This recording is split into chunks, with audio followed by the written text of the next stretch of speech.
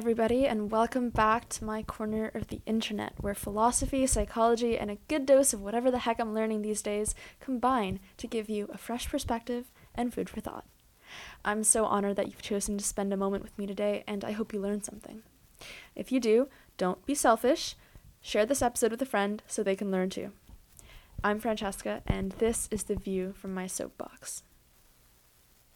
People say it all the time. I'm really working on myself lately. They say it the same way you'd say, oh, I'm working on my back deck this weekend. Like it's some tangible task that can and needs to be completed. Is it? Back up, because there are two questions hidden in there. Firstly, is working on yourself a tangible task? And secondly, can it ever be completed? Tough questions. In this episode and the next, these are the ideas we're going to explore. First, let's demystify the super abstract turn of phrase. When you hear, I'm working on myself, you probably intuitively know that this person is trying to be a better person, or they're trying to work on some aspect of their mental health. This here is a many-layered onion. The reason this is so confusing is that your brain is not like your back deck. You can't take a hammer, some nails, and a fresh coat of paint to it and go, yep, that's all fixed up now. Unfortunately. What you're dealing with isn't some physical thing outside you that needs physical work. It's what's inside you. It's the very water you swim in. How the heck do you work on your own thoughts, feelings, cognitions, fears, assumptions, scripts, all that stuff, when it's all inside you and you're in the soup? If this feels scary and confusing to you, you are not alone. And I think I have some insights that might help you figure out at least where you need to start. There's something else I want to add before we get into it. There's definitely a chance that as you listen to this episode, you think, man, I can't relate at all. Who thinks like this? If this is the case, that is great for you, because we're going to be talking about some pretty toxic scripts and thought processes, and I don't wish these things on anyone. But this episode goes out to all of you who do know what I'm talking about, who do struggle with this, who do feel isolated and alienated by your own brains and wish that things like self-love, compassion, and acceptance came easily to you. And if I can help just one person by talking about this, if I can make just one of you feel a little less alone today by making myself feel vulnerable, it is worth the risk of sounding irrelevant to people blessed with stable mental health. And if you are blessed in this way, maybe this show will help you understand a little better how a loved one who does struggle with this thinks, and how you can be there for them and make them feel heard. And a quick disclaimer, I want to remind you all again that I'm not a mental health professional in any way. I do have some very basic training and education in mental health, trauma, and psychology, and everything I say on this show is well researched. However, this podcast is not meant to replace professional treatment or medical advice. If you think you can benefit from professional help, you probably could, and I encourage you to look into the resources available to you, because that is what will probably help you the most. We'll get into what this can look like later, but for now, I just want to emphasize that you should see me as more of a peer on this journey, who wants you to stick with it, not as a substitute for therapy. Okay, so as you know, if you know me or this podcast at all, I am a huge advocate for investing time in yourself to learn about how you think, to develop self-awareness, to take responsibility, and ultimately grow into the best and most compassionate version of yourself that you can be. In my opinion, that's what working on yourself boils down to. But there are a few major myths we've got to debunk about all this self-improvement work before we can really get started, and that's what we're going to focus on the first part of this two-part series. The first myth about working on yourself that desperately needs debunking is that working on yourself means fixing yourself. To think this, I'm sorry to say it, is to miss the point. No matter how much you're struggling, you are not broken. You don't need fixing. Although thinking about fixing yourself is, a little toxic, it is natural and important to think about how to improve in the areas you want to improve on. The simple reality is that you are human. You are complicated. And the chances are that you have flaws that hold you back from achieving certain things that you might otherwise want to achieve. And I'm not just talking about getting good grades in school or making a team. Sometimes your barrier are with simple everyday things, which can be really alienating. Whether you struggle with persistently low moods, grieving, unstable relationships, stress, an eating disorder, emotional burnout, even falling asleep at night, or if you heard that and went, yep, all of the above, there are countless things that we battle with, often in private, and just accept, because, I don't know, maybe it's because we don't know any better, maybe we're afraid to talk about it, maybe it's because we don't believe we're worthy or capable of getting better. I want to tell you right now, that is not true, and suffering is not the only way. Okay, deep breath, y'all, because I'm going to get heavy for a second. Pain is inevitable in life because to live is to encounter both the good and the bad of this tremendously complicated human world. But suffering is optional.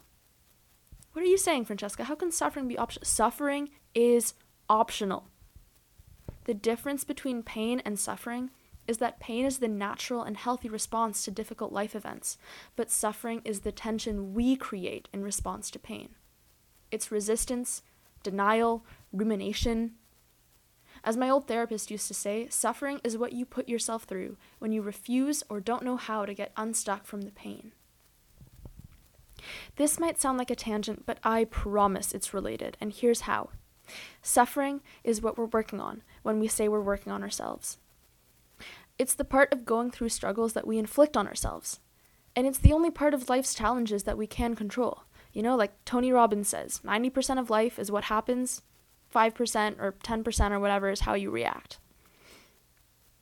If we choose to invest time and energy into relieving our suffering, only then do we realize our potential as human beings.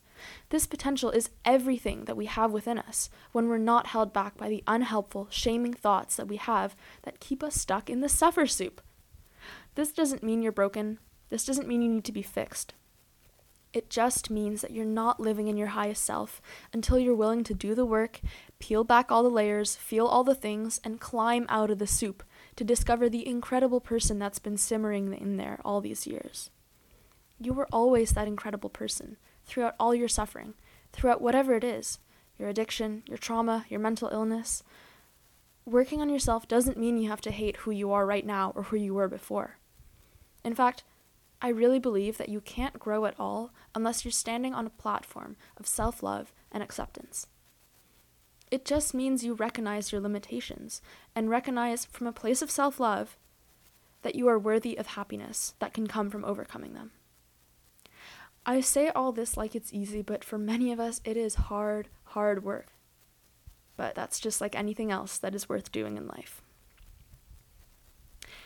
The second myth about working on yourself, which is related to the first, is that there is a destination to the self-work. Many of you who've struggled with mental health probably bought into this at one point or other. We think to ourselves, everything will be better when I'm stable. Everything will be better when I'm cured of my, insert anything. I'll be happy once I get there. This is a myth because the deep personal growth I'm talking about here has no destination. If this isn't what you wanted to hear, sorry, but you need to hear it. One of my favorite quotes is from Daniel Gilbert, who says in his TED Talk, quote, "Human beings are works in progress that mistakenly think they are finished," end quote. And like we discussed with the first point, we can't see that progress happen unless we start from a place of accepting all stages of the process, even the painful and preliminary ones. This initial acceptance, the willingness to love ourselves despite our flaws and invest the time and energy into improving, this is often the hardest part. And we'll definitely talk about this more next week when we talk about where to actually start. But for now, this leads me right into the notion of perfectionism, which I think is at the heart of this episode because it's often the biggest thing that holds us back. So many of us were brought up to feel shame anytime we fell short of perfection. The expectation, we think, is that we can do it all at the same time, all the time, and we can never let them see us sweat. But the reality is that perfectionism is a false destination that sets us up for failure and only contributes to the cycle of shame. Perfectionism is one of those things that doesn't sound like a real problem.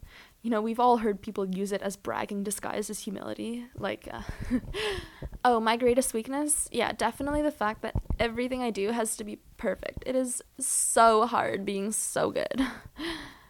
But the perfectionism I'm talking about isn't this kind. It's the kind that holds you back because of your crippling fear of seeming flawed, regardless of the inescapable fact that you are as flawed as everyone else. It's the fear of failure that stops you from starting. It's the striving and the hustling that won't let you be content, proud, or satisfied until the impossible day when you live up to an impossible ideal.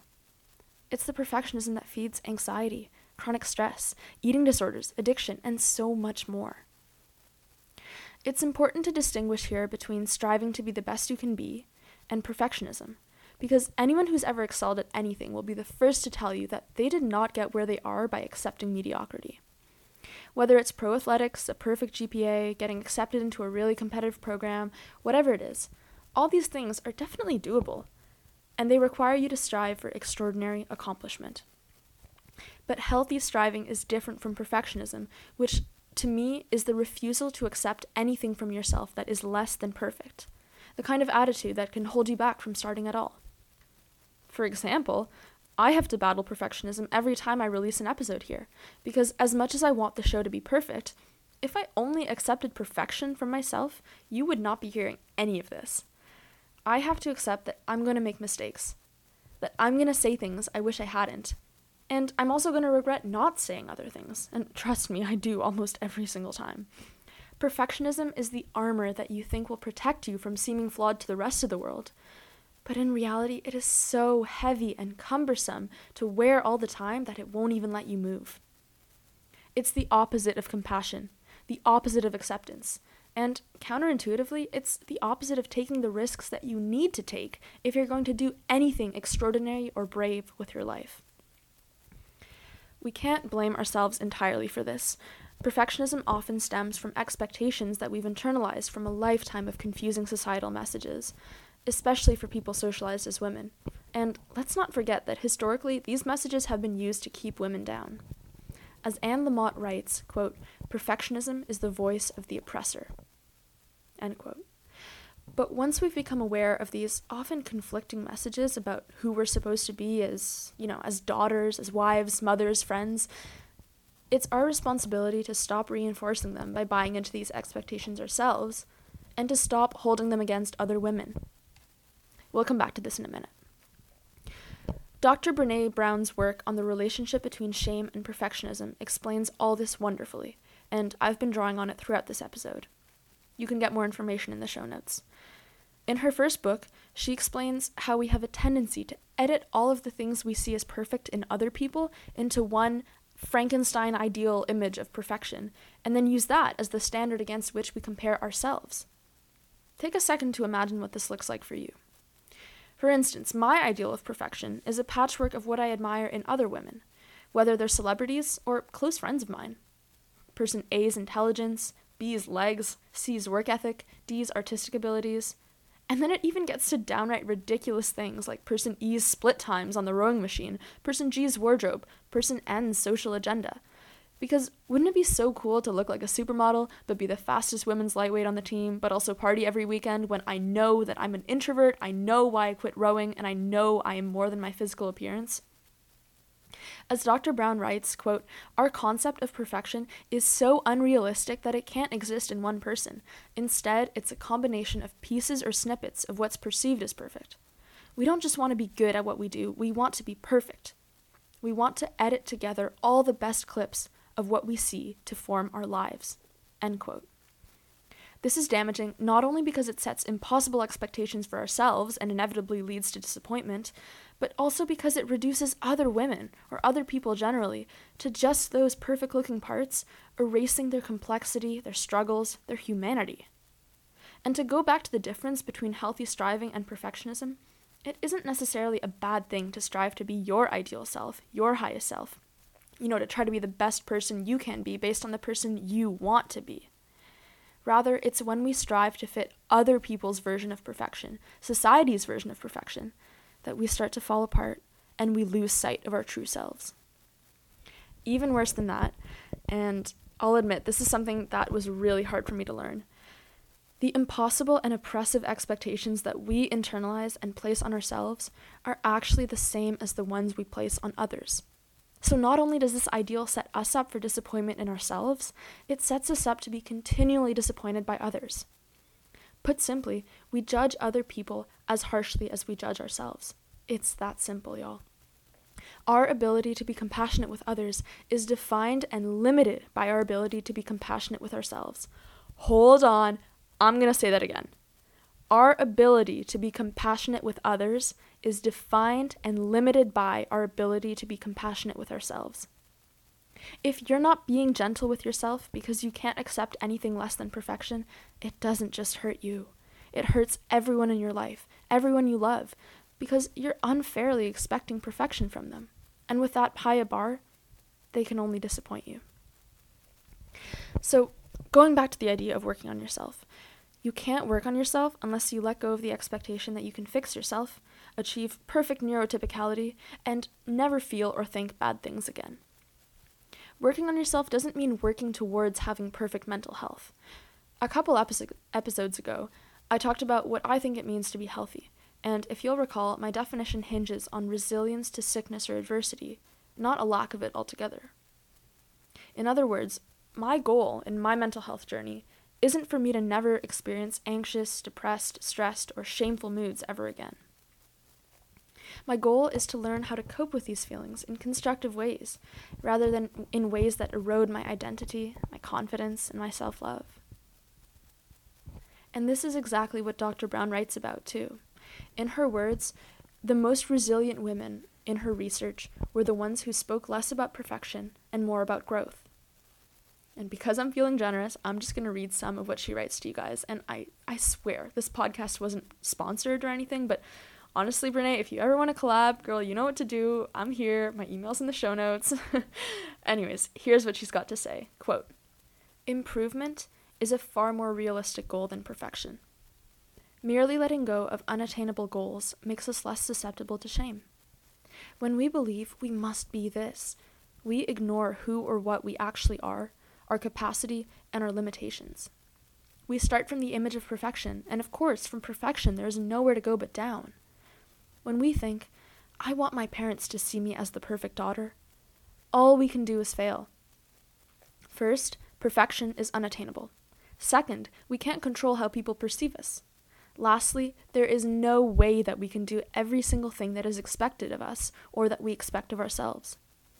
When our goal is growth and we say, I'd like to improve this, we start from where and who we are. When we give ourselves permission to be imperfect, when we find self-worth despite our imperfections, when we build connection networks that affirm and value us as imperfect beings, we are much more capable of change. You cannot shame or belittle people into changing. This means we can't use self-hate to lose weight. We can't shame ourselves into becoming better parents, and we can't belittle ourselves or our families into becoming who we need them to be. Shame corrodes the very part of us that believes we are capable of change." End quote. Thank you, Dr. Brown. Could not have said it better myself. This feels like a good note on which to end part 1. Today, we talked about what it means to quote-unquote work on yourself, and also what it doesn't mean. To recap, working on yourself means investing time and energy into understanding how you think so you can understand the ways you get in your own way and ultimately grow as a person from it. We also debunked 2 major misconceptions about working on yourself.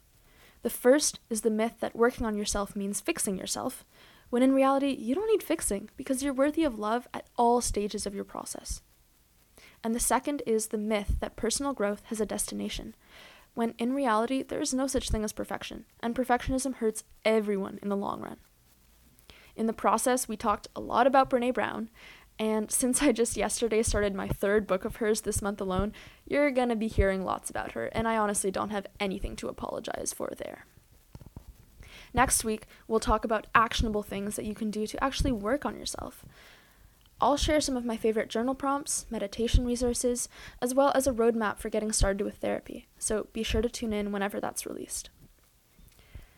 Maybe this week's episode felt a little heavy. If that's the case, I want to leave you with a gentle reminder coming from a post that's been going around on Visco that I really like. The relationship you have with yourself affects all the others. I'll see you lovely people next week. Until then, be gentle with yourselves. Don't forget birdwatching goes both ways, and don't forget to enjoy your life.